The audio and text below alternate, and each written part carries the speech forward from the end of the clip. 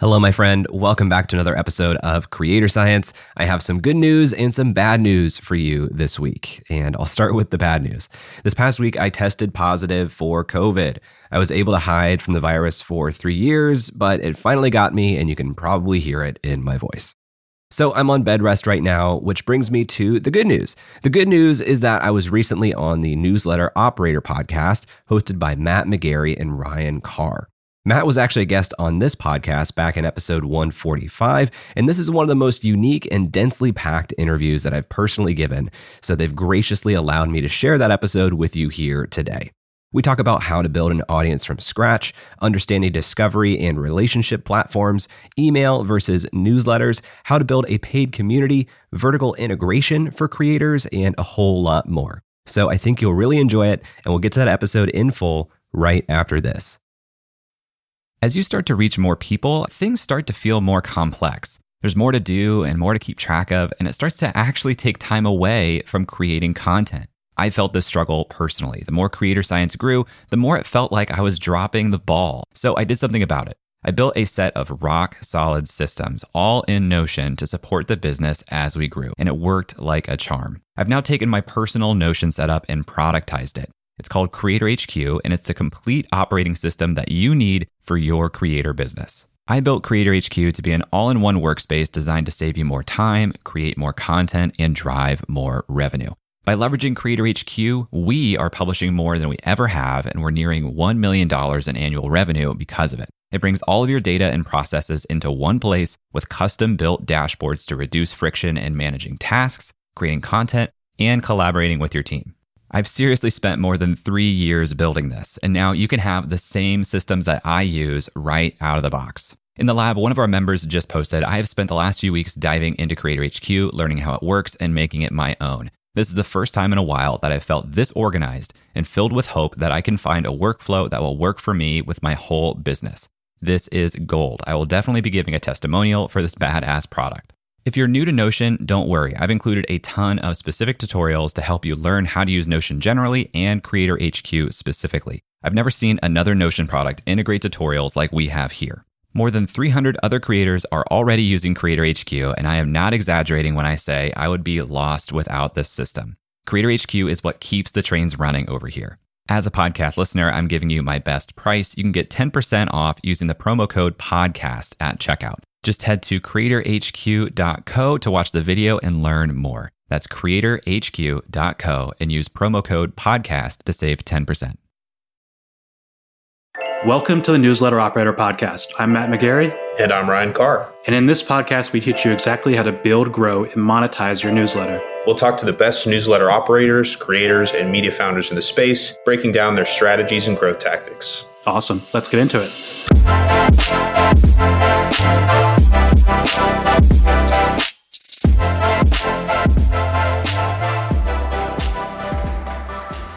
Hey, Jay, welcome to the podcast. I am thrilled to be here, Matt, Ryan. Thank you for having me. Yeah, thanks for joining. You're someone who I kind of struggle to describe in one or two sentences. Like, you have an awesome newsletter, you have a private community, a podcast that I really enjoy. You help creators become better creators and grow and monetize their audiences. But what do you call yourself? How do you help people? Give us the introduction, kind of.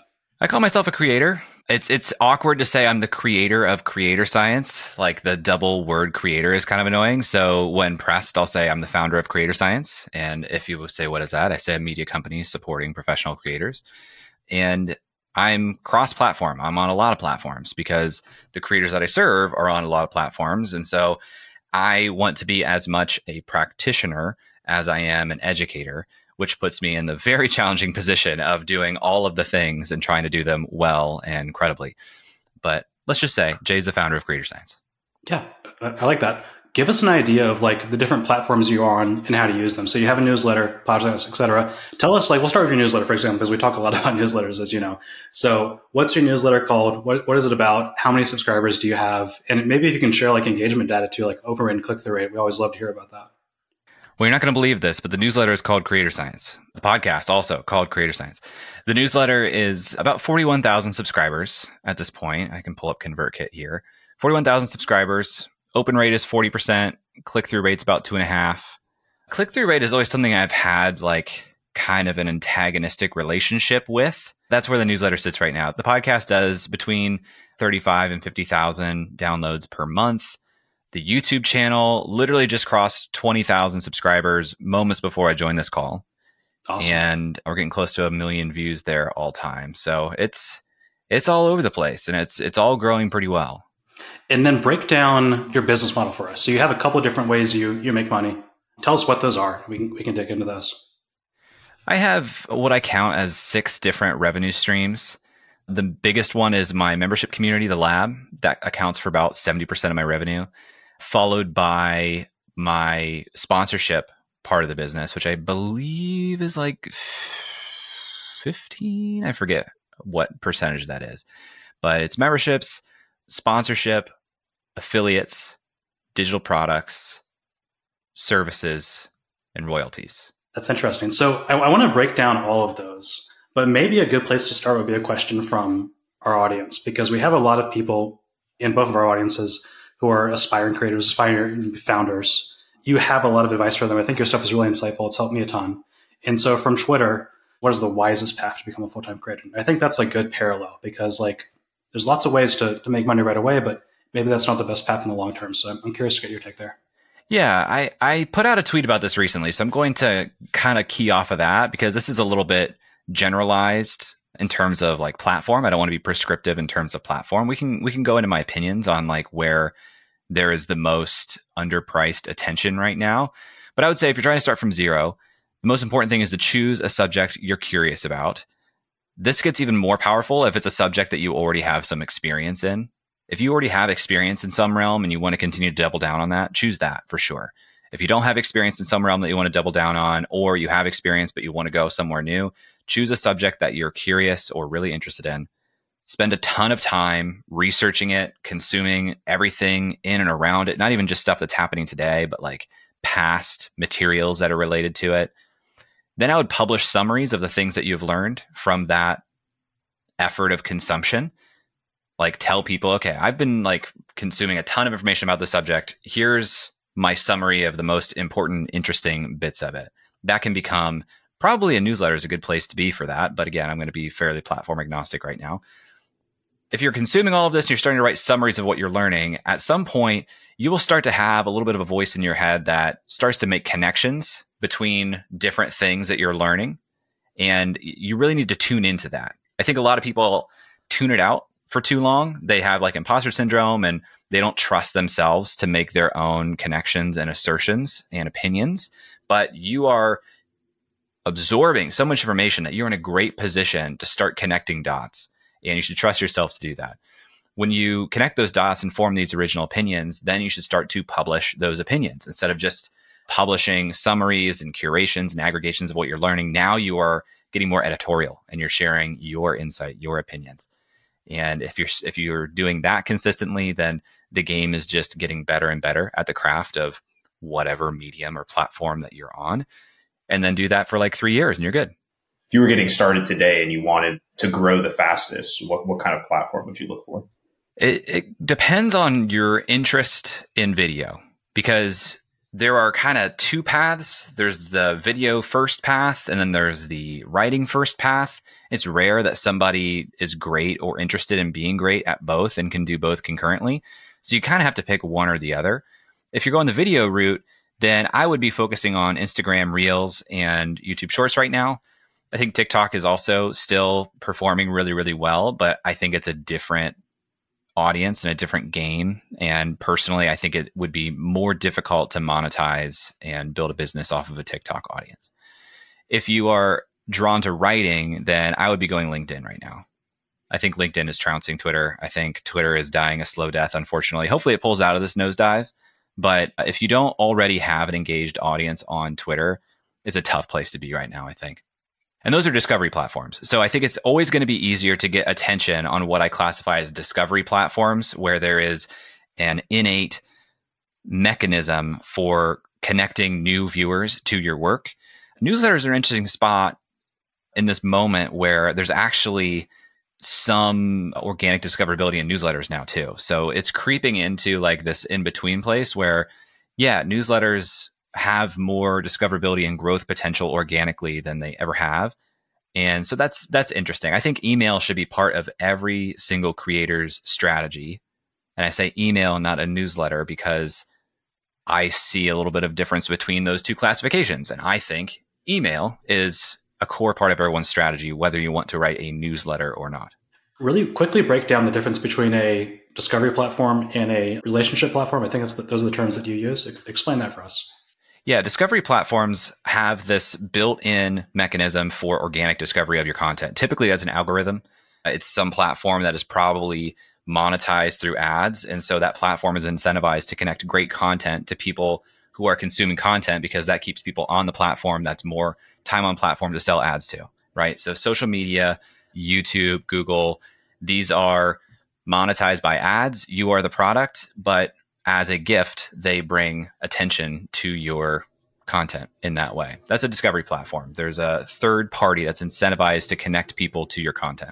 A relationship platform is decentralized. There is not a third party that is incentivized to drive people towards your content. This is email, podcasting, SMS, and I would even put private communities in this bucket. However, the upside of this is there's also no third party that can change the rules. You are building distribution that you own in email, podcasting, SMS, or private communities. And that's really, really valuable. So the game, in my opinion, is leveraging discovery platforms to bring in new attention to you and your work, and then kind of siphoning that off into a relationship platform where you build a means of distribution that you own for the long term. Let's talk about relationship platforms, because I think this is something you talk a lot about. I almost exclusively talk about, and you bring up like the 4 different types, which I think a lot of people don't even realize that. They think about email or newsletters as the only one. We have a lot of audience who has a Twitter following or a LinkedIn or whatever, but they don't have any relationship platforms. Where should they start there? Like, what do you think? How do you think about the pros and cons of all those 4 different relationship platforms, and what should people use first? I think email is the move. I think you can make a compelling case for SMS if you really want to do it, and you typically communicate in short, frequent bursts.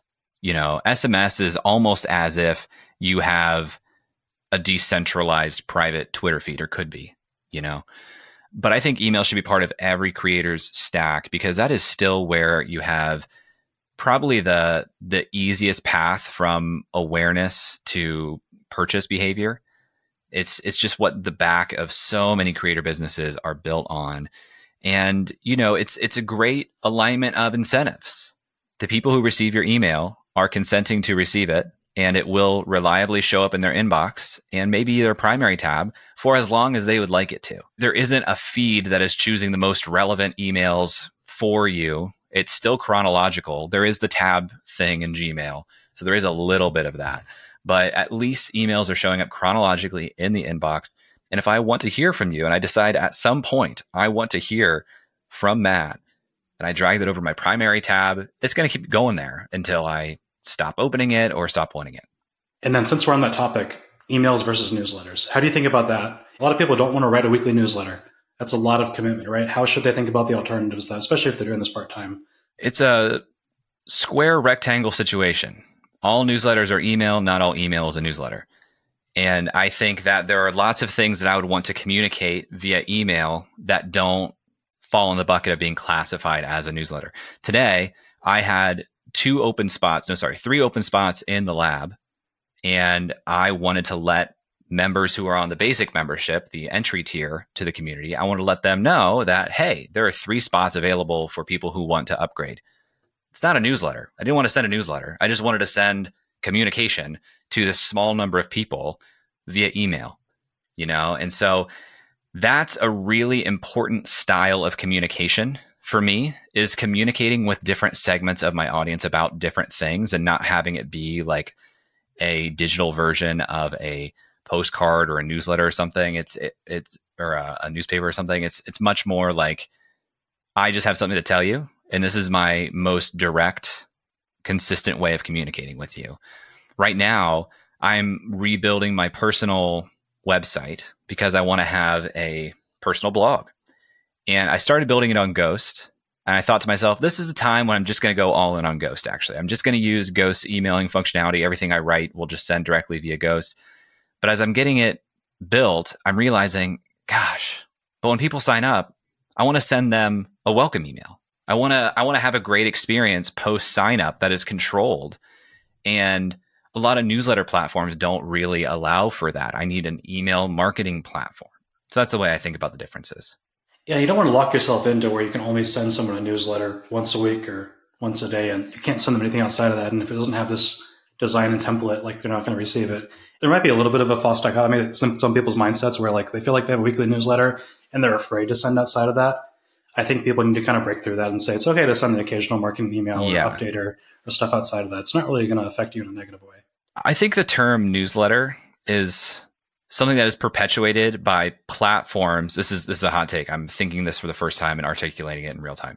But I think the term newsletter is perpetuated by email marketing platforms who want a foothold. And so this is a known modality of sending and receiving email. And so they say we're a newsletter platform because that's what gets customers in the door. But just about every creator I've ever met who has started sending a newsletter has felt limited if they do not have email marketing capabilities within that tool.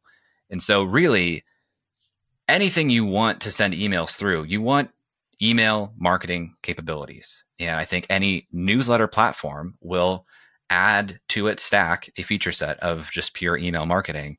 It's just not how it's marketed. And so a lot of people who are becoming aware of newsletters and opting into them for the first time or starting to use them for the first time, they have an incomplete view of what the function of email looks like for a creator. Yeah. I mean, we found similar things at The Hustle. And I mean, across all the newsletters that we work with, kind of one-off marketing sends tend to convert significantly better to your kind of paid products or your revenue generators than just plugging in the newsletter. So yeah, I mean, experience totally aligns there. Just a quick break for our sponsors, and we'll be right back to the show. If you know me, you know how much I believe in memberships. My membership is the core of my business, and earning an income directly from your audience is one of the most sustainable ways for you to become a professional creator too. So I want to tell you about today's sponsor, Uscreen. Uscreen is a beautiful all-in-one platform that helps content creators earn a living from their videos by unlocking predictable, recurring revenue. You can host private live streams for your members, build an on-demand catalog of premium content, and Uscreen gives you a community hub to interact with your members too. They can access your community from their mobile phone, so your membership is right there in their pocket. With a Uscreen account, you get video hosting, an out-of-the-box website, full payment and subscription management, and plenty of third-party integrations too.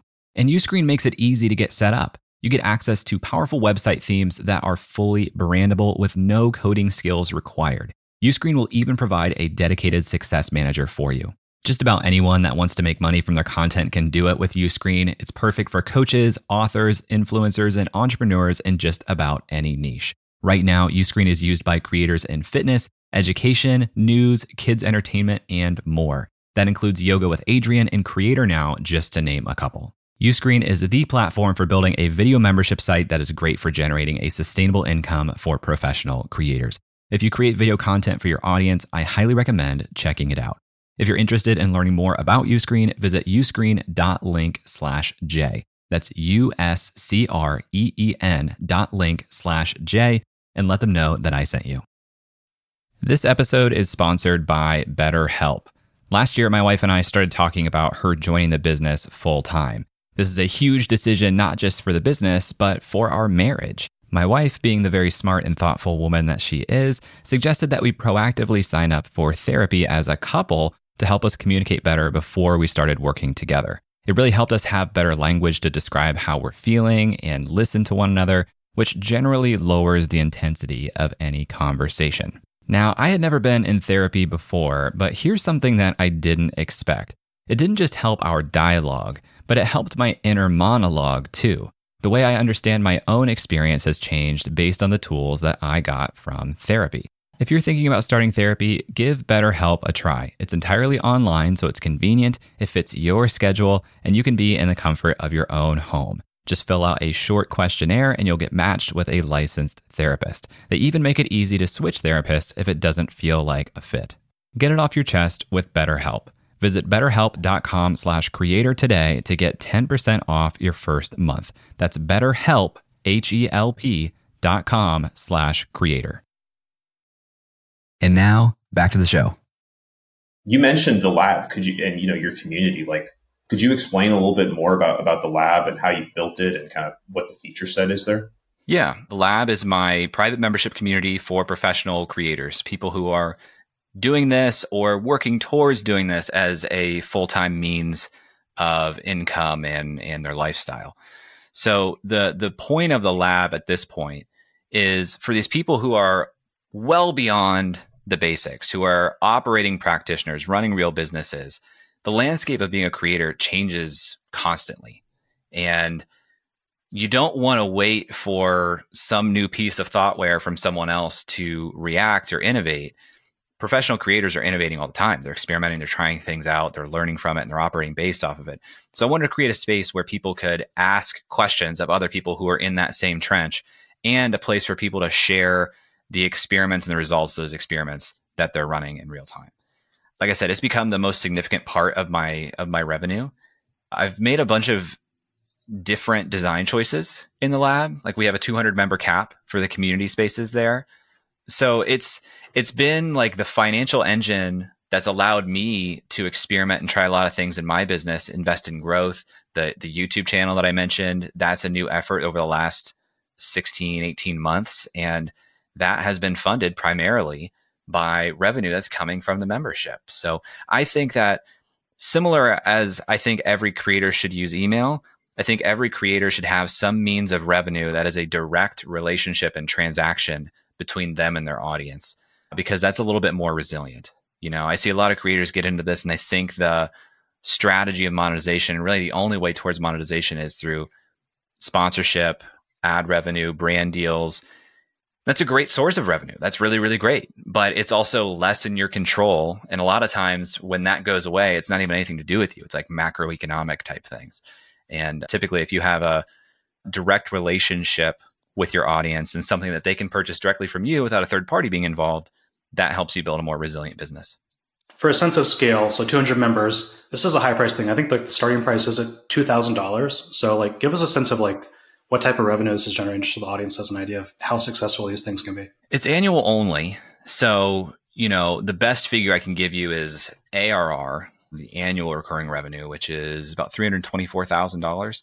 It's the equivalent about $27,000 monthly recurring, but it recurs annually. You know, I didn't do big launches of it, so it's actually a pretty even distribution of what months members joined in the previous year, which was intentional. So this year, it almost feels like MRR on a monthly basis because I get a lot of renewals, but it's a larger price point on each of those renewals. And I thought that was important because, one, it was really important to me that I designed the membership so that it was sustainable from the beginning, and I was incentivized to invest a lot of time in it because the experience is a lot of access to me and a lot of my time and attention in there. And two, a lot of the value is derived from the questions, the ideas, the experiments, the conversations between members. And so in a community like that, I think it's really, really important to limit the volatility in the literal membership. You don't want people coming in and going out because the relationship is the value that I find in this space. And so I'm not going to invest a lot of time or effort into relationships that feel very, very temporary because people are coming in every month or two or three. Instead, I wanted everybody to give it a full year of effort up front. And so that's a commitment on the point of the member. I recognize that. And that's also like the type of person that I wanted to filter for, to be honest. You know, I think every design decision you make and how you build a product, whether it's a membership or not, is a decision that filters for the eventual customer. Like design decisions are customer decisions. And I wanted a committed, professional person. So we talked about creators monetizing things outside of ads and sponsorships.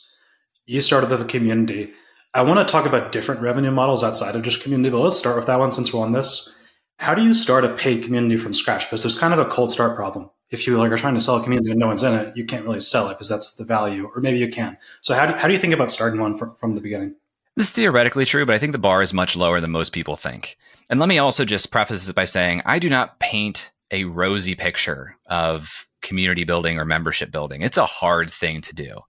But I want to follow that up by saying I think a lot of people think it's going to be harder to get started than it actually is. In my opinion, you need 5 people 10 people would be great. But in my opinion, you need 5 people. That's not a big number, you know. Now, it's important, whatever number you get between 5 and 10, you want them to all show up at basically the same time, because then you have a core group that starts to coalesce.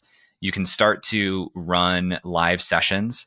The smaller your membership, the more I think you should lean on live sessions to very hand-to-hand create connections between people. And that'll start to spawn conversations in the forum, direct messages.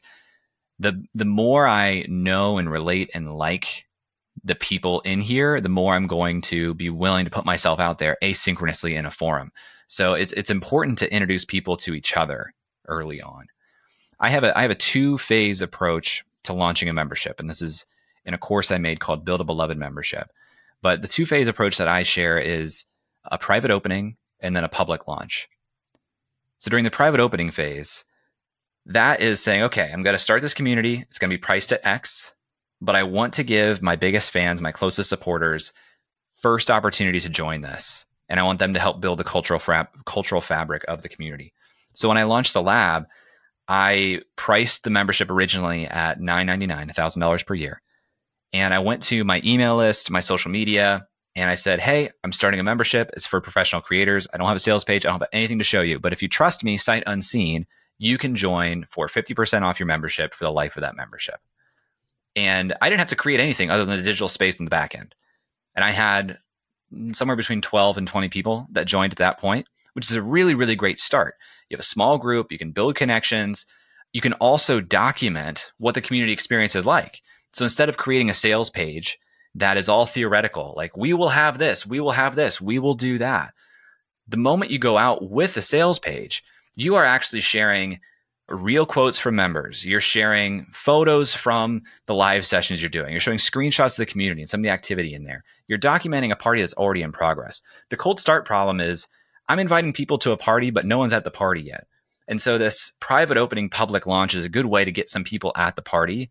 So when you go out to the rest of the world, people who are going to be more on the fence by default, it's a more compelling pitch. I love that. One question about the live sessions. How do you think about those? Like, are they masterminds? Do you have a speaker come in? Any examples you can pull that would be helpful for people who want to do some live community sessions?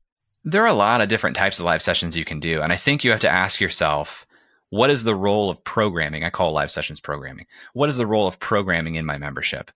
Is it knowledge transfer? Is it connection between members? Is it access to people that they typically wouldn't have access to? You need to ask yourself, why do I want to have programming? What's the point of it? And then there are different types of sessions you can do within that. If it's knowledge transfer, you might want to do like an office hour session, or you might want to do a masterclass. If it's connection between members, you might want to do some sort of social or, some sort of almost community speed dating. If it's access to people they can't normally have, it might be like a fireside chat or a presentation or a workshop from someone else. So it really starts from, what is the experience you're promising in this community? What are people going to get when they join it? And then how do I support that promise with programming, designing programming that fit the purpose, if that makes sense? Yeah, and that's super tactical knowledge for anybody that's trying to build a community that's listening right now. I know that communities are a popular suggestion for folks that are trying to monetize a newsletter audience or just an audience in general. I was looking through, I saw you have a kind of a lead magnet type thing called the revenue swipe file. And I thought it was super, super, again, just like tactically interesting. Because the point that you made about sponsorships and ads and ad space being a great kind of supplemental source of revenue, but not necessarily, it shouldn't necessarily be the end all be all if you're building an audience and trying to monetize that. But there were a lot of really interesting examples in there. I'm curious, and not to put you on the spot, but are there any that you've come across just in your writings about creators, ways of monetizing or examples of folks monetizing their audience in an interesting way that stand out as unique? There are two things that I've been thinking a lot about. I could maybe say three, but at least two. One of them, there's a woman named Sarah Renee Clark. She has a YouTube channel that teaches adults how to color. It's like coloring for adults. I used to say like adult coloring books, and then people got the wrong idea. It's coloring for adults. And she started by creating coloring books Very smart, makes a lot of sense, very cool product. But then she went a step further and said, what else is helpful and interesting to my audience? She created a physical product that is a cube. It's almost like a Rubik's Cube, but probably like 3x the size. And you can open it up, and there's a pack of cards inside of that all have different color palettes on it. On one side is the color palette, it has like 5 colors, it has hex code. On the flip side, it's a photo from nature. It's like a photo of nature, and that color palette is derived from the photo. So she knew that a lot of her audience really enjoyed like color theory, matching colors together, making things out of colors. And so she gave them a reference for different color palettes that are ready-made that go well together. And I think she's sold over $1 million worth of these color cubes. And so I use that example because I think that people don't think expansively enough about what is possible in their revenue model. They think, well, if I'm going to do physical products, like I'm going to do merch, I'm going to do like the sweater or the hat that Jay's wearing right now. And you could, but like there's so many more opportunities out there. There are calendars, there are word a day type things, like some really expansive ways to get out there. You don't even have to think about what already exists and can I do my version of that? Like this color cube thing, there was no corollary. There was no thing to compare it to. So that's idea number one. Idea number two, I've been listening to a great podcast called Founders by David Senra. And he has this Founders AMA feed, which I think is really interesting as a product for his business specifically. You know, his business is a podcast. The people who listen to Founders can't get enough. His product is more podcasts, essentially. But it's an AMA. You know, usually his podcast is him sharing what he's reading in a book, some of his opinions, but not really. You don't get a whole lot of David and his personality, his opinions based on the book. You mostly get David's take on the book, David's summary of the book. It's the Founders AMA feed gives people this like quench to their thirst of, well, I listened to so much from David. I like David. I want to learn more from him. Now I can directly ask him questions. The third one is kind of related to that. I think that basically you call it a membership, but I think paid subscriptions to additional content generally is interesting. You know, your audience is more newsletter based. I think having a paid newsletter is an interesting thing right now that when done well is one of the best business models out there.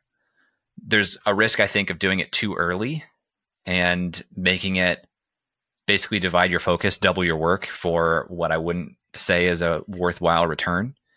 But if you're at a point of you have a fair amount of readers who really like your work, and you do the math and say, well, if I charged $10 a month to people who really like this and I gave them an extra, thing a week, is that enough on a weekly or monthly basis to incentivize me to do extra work? When the answer to that is yes, I think it's a really compelling business model. Do you ever have any like training wheels products that you recommend? There's a lot of people listening who have an audience of 5,000, 10,000, 100,000 people, but they're not monetizing outside of sponsorships. Are there like templates like you should pay community, a cohort-based course, on-demand low-ticket course, all those different kind of templates you think? I would not say a community or membership because those are perpetual products that are hard to back away from. So anything that you want to like test the waters, I would pick some sort of product or experience that is time-bound, that has a beginning and an end so that you can basically reassess and say, did I like that? Do I want to keep doing that?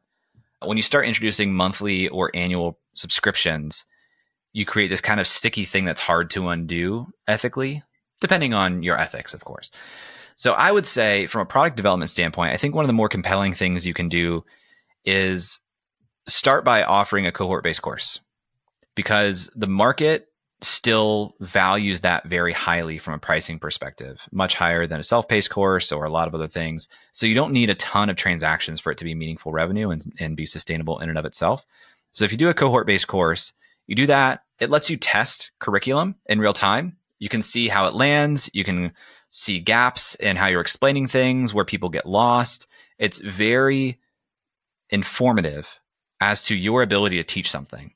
And so you do that, you realize you suck at doing it, you do it a second time, you get better. By the third time, you're probably pretty good at it. Then you can take that and say, I'm going to make a self-paced version of this. I'm going to now take the time and effort to produce the self-paced version of the best, most efficient knowledge transfer of this thing. Maybe you keep doing the cohort because you can charge more for it. Maybe you don't. A lot of people are moving towards this kind of high-ticket hybrid model where they say, I'm going to produce the knowledge transfer in the most efficient manner possible in self-paced videos, because people can actually then watch that at 1.5, 2x speed. You can't speed up real-time Zoom calls, So in some ways, cohort-based courses, I think, are really an inefficient way to learn. But if you're good at teaching this, you can make the knowledge transfer part of it as efficient as possible, give people access to that, and then marry that with programming, live sessions inside of a community space. You can say, hey, you are buying this outcome. The way you achieve it is by working through our tested, proven curriculum. And while you're doing that, you have a supportive community by your side. You have access to that community for the next 12 months. I think that's a really compelling approach and roadmap. What are some good examples you've seen of both of those? So either cohort-based or hybrid. Any that come to mind that do it really well? The granddads of cohort-based courses are Tiago Forte with Building a Second Brain and David Perel with Rite of Passage. Ali Abdaal did it really well with Part-Time YouTuber Academy as well. All of them, I think, maybe not David. Tiago and Ali have definitely moved towards the high-ticket hybrid route because it's hard to do a cohort over and over again. Like, there's no done with it. You have to launch it. You have to do it. It's a lot of work. And when you have scale the way these guys do, they've had the experience of, I make a thing, I put it out for sale, and then it generates a ton of revenue. I don't have any fulfillment on the back end. That's a hard thing to walk away from and say, I would actually prefer to spend time in fulfillment. But I think high-ticket hybrids are still challenging to do well because community is challenging to do well. So I think we'll see a lot of people who do cohort-based courses move to high-ticket hybrids, do that poorly, realize they're not having good student outcomes, not getting good word of mouth, go back to doing cohorts. People who do the high-ticket hybrid well, Marie Poulin of Notion Mastery. Mariah Cause is like the person who coined that term and has helped a lot of people put it in place. I haven't experienced Mariah Cause's programs, but I would bet she does it really well. Back in 2017, I went through a program called Growth University by Brian Harris. He was super ahead of the curve. And I think what he does is really compelling as well. Yeah, those are great examples that everyone should check out. Just a quick break for our sponsors, and we'll be right back to the show. This episode is sponsored by Podcast Movement. For the past decade, Podcast Movement has organized the world's largest gathering of podcasters, featuring thousands of attendees, hundreds of breakout sessions, panels, and workshops, plus the largest trade show in podcasting. Podcast Movement helps podcasters of all experience levels create, grow, and profit from their show. It's suitable for beginners, but you'll also have the opportunity to meet some of the biggest names in the industry. I've been to several Podcast Movement events, and not only is the programming incredible, but the culture and vibe are incredible too. It attracts thoughtful, empathetic, and collaborative people, which makes sense when you think about the medium of podcasting. Podcast Movement hosts 2 events per year. The first just wrapped up, but their flagship conference is happening August 19th through the 22nd in Washington, D.C. Attendees have the freedom to choose their own adventure across several different stages throughout the 4-day event, not to mention dozens of amazing networking events, parties, and the expo hall floor. Tracks include podcast creation, video and live streaming, industry professional, plus several stages of curated programming from some of the top companies in podcasting. It's truly a unique event, and if you are a podcaster, I cannot recommend it enough. Right now, tickets are available at super duper early bird pricing. And as a Creator Science listener, you can save $50 on top of that by visiting podcastmovement.com/science. That's podcastmovement.com/science. And now, back to the show. So we've talked about kind of methods of monetization. I'm interested to know in practice what your funnel looks like from the newsletter, from kind of these relationship platforms that we talked about to the actual sale or the purchase. I know you mentioned the community is capped at that 200 person. So maybe that's not being advertised as much, but for other revenue streams that you have, how do you think about utilizing the newsletter to drive purchases there? It's pretty broken, to be honest. This is the most broken part of my business. It frustrates me every day, and it's my biggest priority to fix because my best product has a cap on how many people it can accept that I put in place. And I could say, guys, change my mind, not going to have a cap, but I don't really want to do that. So what I don't really have is a customer journey that monetizes well from the point of subscription. I have started using a tool called WriteMessage by Brennan Dunn. It's an incredible tool.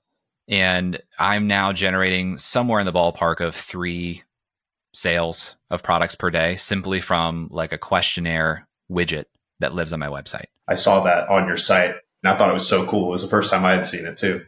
It's awesome. It's performing so well, and it has the potential to be transformative for the business, but it doesn't have much of a journey. Essentially, when you go to creatorscience.com, it asks you some questions and it makes a personalized offer to you of the products that I have. But every journey kind of ends at that product, and there's not a great next step. So I had recently been experimenting with some paid email acquisition, and we got some people getting to that point and purchasing that product, but there was nowhere really to go after that. So the economics just don't quite work for me yet to do that, which just suggests a larger problem, which is a hole at that point in the customer journey. So what I need to do is create a more broadly applicable offer that applies to creators regardless of platform or medium they operate within. And I think that would have like a huge impact on the business. And it's gotten to the point where I've built it up so much in my mind that I can't decide what I want that offer to be. I have a few competing ideas, and the result is that I'm not building any of them, and I just continue to have wasted opportunity. Well, I'm sure it's going to be successful when you do launch it. You have such a wealth of content available. Yeah, like I said, I highly recommend that any of you listening check out the revenue swipe file. It's just like packed with great ideas. Yeah, we're adding to it all the time. It's at creatorscience.com/revenue. Thank you for the layup. We'll link it below. What are some creators that you admire, look up to, and model from? Could be any niche or anything. Who have you learned from? I spend most of my time, if I'm consuming content, learning from artists of different types. So like the podcasts I listen to are about music. They're about comedy. They're about writing. Lately, I've really been enjoying David Perell's How I Write podcast. I think he's putting a ton of effort into the production of it. Like, I just really, really respect effort and craft at this point in my development. So I'm looking more at people who are creating excellent content than I am people who are successful for being successful. In my space, there are a lot of people who are successful for being successful. It's kind of a Kardashian thing. And it's no knock on them. Like, I think that there is a Venn diagram, and one circle is people who have done legitimate things. The other circle is people who are known for doing known for being legitimate. And then there's this middle ground of people who have done legitimate things and are known for being legitimate. Everyone wants to be in the middle. They want to be genuinely legitimate and be known for it. And there are a lot of people who start out and they can generate this belief that they are legitimate, and that perpetuates and pushes them to the middle of this ground because now that it's become a self-fulfilling prophecy. Anyway, my BS meter is at an all-time high, and I just look for craft. I look for crafts more than anything else. What do you think about the creator conglomerate? Creators who want to own a zillion different businesses. And I think like Nick Huber is there's people who've done it before him. He's kind of pioneered it. So has Alex Hormozi. Yeah, I think what Nick Huber, Sahil Bloom, Kevin from Epic Gardening, what they're doing is they're vertically integrating, which I think is brilliant. Like, vertical integration in business is a smart thing. I think that a lot of the means of vertical integration right now are agencies or service-based businesses, which, hard business to run over the long term. And I think a lot of that will probably be a learning experience. So I think that vertical integration in a business, I think Kevin at Epic Gardening is doing it better than anyone else. And I think there's a huge opportunity for creators to do this. It's just a little bit capital intensive because you need to hire good people. You need to hire people who have the capability to do different things or the capacity to build the capability. And I think that's resource intensive. But I think we'll see more of it. I think it's something that you earn the ability to experiment with and try. That comes from, having resources to try. But I think it's brilliant. And I think we'll see more and more people do it. Can you explain vertical integration? And maybe you can talk about Epic Gardening as an example. I don't know a ton about that. But I think there is a key difference between owning 10 different businesses that have no synergy and integration. So how does that work? Okay. Yes. Okay. You asked conglomerate, and I thought you were speaking to people who are doing vertical integration. These are different. People kind of think about it as one thing, but there is a difference. So I'm glad you pointed that out. Yeah, big difference. Like a conglomerate is kind of like building a holding company where you're saying like, I own multiple businesses, they cash flow, that feeds up to a higher level company, and I do interesting things with that cash flow, which might be buying more businesses. That's like a time tested, people have been doing this for a long time. Like the way you build wealth is by, well, one way you build wealth is by creating valuable assets, and you can buy valuable assets, you can build valuable assets. And we're seeing creators who are doing both. They're building like this portfolio of businesses. Then there's vertical integration, where you say everything that is in the operational or supply chain of my business is something that I can outsource or do in-house. And in the beginning, you do a lot of outsourcing because it's cheaper. Sometimes it's done in the way of revenue share. For example, historically, I've worked with agencies who help me monetize my newsletter, who help me monetize my podcast, my YouTube channel. They keep a percentage of that, whatever they earn. I could instead build the capability in-house to manage all of my ads and sponsorship revenue, and I wouldn't be giving a percentage to somebody else. You do that well, and you probably reap a greater benefit than the cost to do it. But you have to have the means, the resources to pay for the cost to do it. Sahil Bloom looked at his business and said, I'm paying for agencies to do design, animation, email growth. I'm going to turn all of my cost centers into profit centers. I'm going to look at the things I'm outsourcing, and instead I'm going to find an operator, hire them, build an agency around that capability. So they're still doing my work, but I'm also selling a large percentage of their time to other people. It's generating more cash flow than I'm putting in. That feeds up to the owners of the business. And now there's more cash flow that I can use to reinvest in the business, start another business, buy another business, that type of thing. So that's vertical integration. Kevin at Epic Gardening started as a blog, became a YouTube channel. The YouTube channel was doing well, so he started doing affiliates. Then he realized, why don't I just sell my own products? So he started developing his own products. He started buying businesses that supplied his products. And so now, instead of buying a third-party product via an affiliate link in a YouTube video, you are buying an Epic Gardening branded product. Probably converts higher because you have higher trust in that brand anyway. That's why you're watching that channel and taking the recommendations.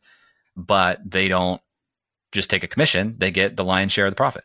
Kind of feeds into the conversation earlier about moving from sponsored placements to own products, right? Like it seems like it's kind of just a theme. Just the more you own, the better off you are in the long term with monetizing your audience. Yep. It's more difficult. It's more resource intensive, and it requires an entrepreneurial faculty. Like you need to be willing or able or, already good at doing entrepreneurial things. Like Kevin's written the story on Twitter before about how the first product he was going to sell directly were these large, what are they called? They're plant beds that are out of the ground, raised beds, large aluminum raised beds. He had to buy a shipping container worth of these things. So he had to learn, who do I buy this from wholesale? How do I get a shipping container into the United States? Where do I store this inventory? How do I manage fulfillment for people who buy from me to get it from that warehouse? These are entirely new functions that the organization, the enterprise, has to learn how to deal with. And most people would say, I don't want to do that. I can just be an affiliate for the raised bed company and I'll take my cut. And that's going to be easier and cheaper in the beginning. But, as Epic Gardening has grown and they sell a whole ton of these products, now they're getting a much bigger return on a per unit basis, which just adds up very, very quickly. Do you see any traps that creators can fall into if they explore this? Like, Mr. Beast is probably the prime example. Mr. Beast Burger, which shut down. One trap I could see is just the product experience not being as good. Like, have you had a Feastable? Like Feastable versus Hershey's. I'm not a candy bar guy, but it wasn't super impressive to me. If the product experience isn't good, they might be able to get customers, but they won't have repeat purchases. So I think pursuing this is a trap for most creators. Like it's really hard. It's going to take someone really savvy. It's going to take a lot of entrepreneurial resources and organizational capacity. And that's at the cost of what you're doing well as a creator. So I think what Mr. Beast has done very well with Feastables is he has hired a fantastic team, and he's mostly hands off.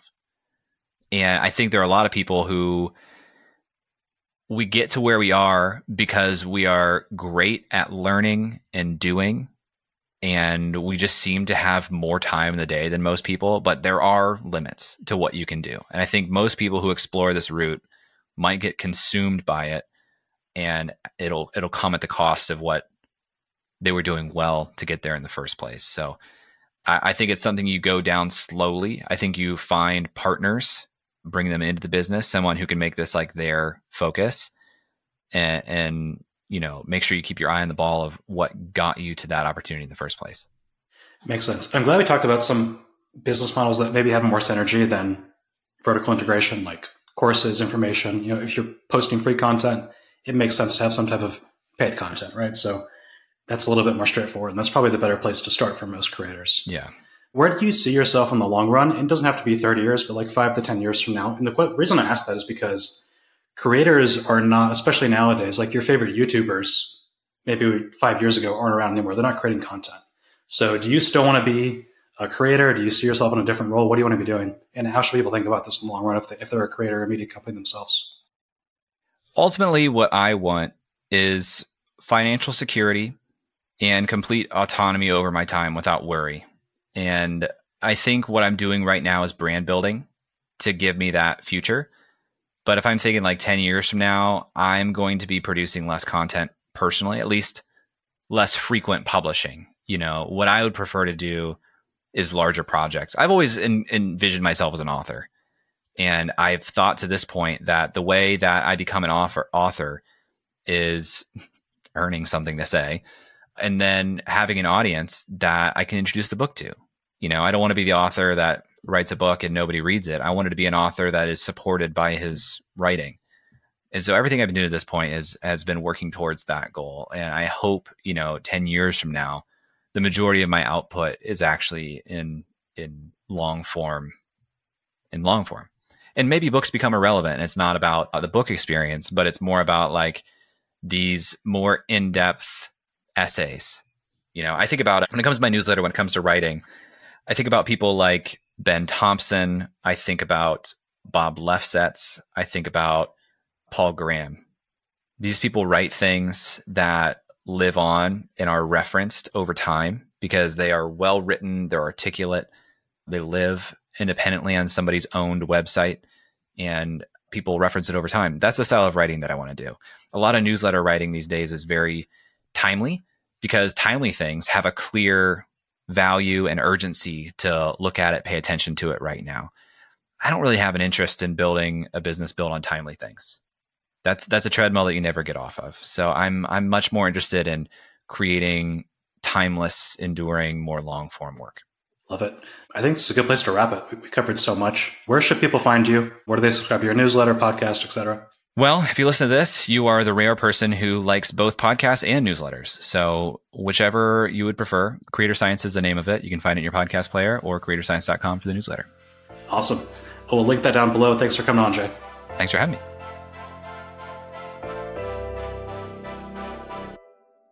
Thanks for listening. If you enjoyed this episode, make sure to follow the Newsletter Operator podcast on Apple Podcasts, Spotify, or wherever you get your podcasts, and give us a 5-star rating to help support the show. If you want to learn even more about how to grow and monetize a newsletter, go to newsletteroperator.com. And if you'd like to work with Matt or Ryan directly, check the links in the description and apply to work with our agencies.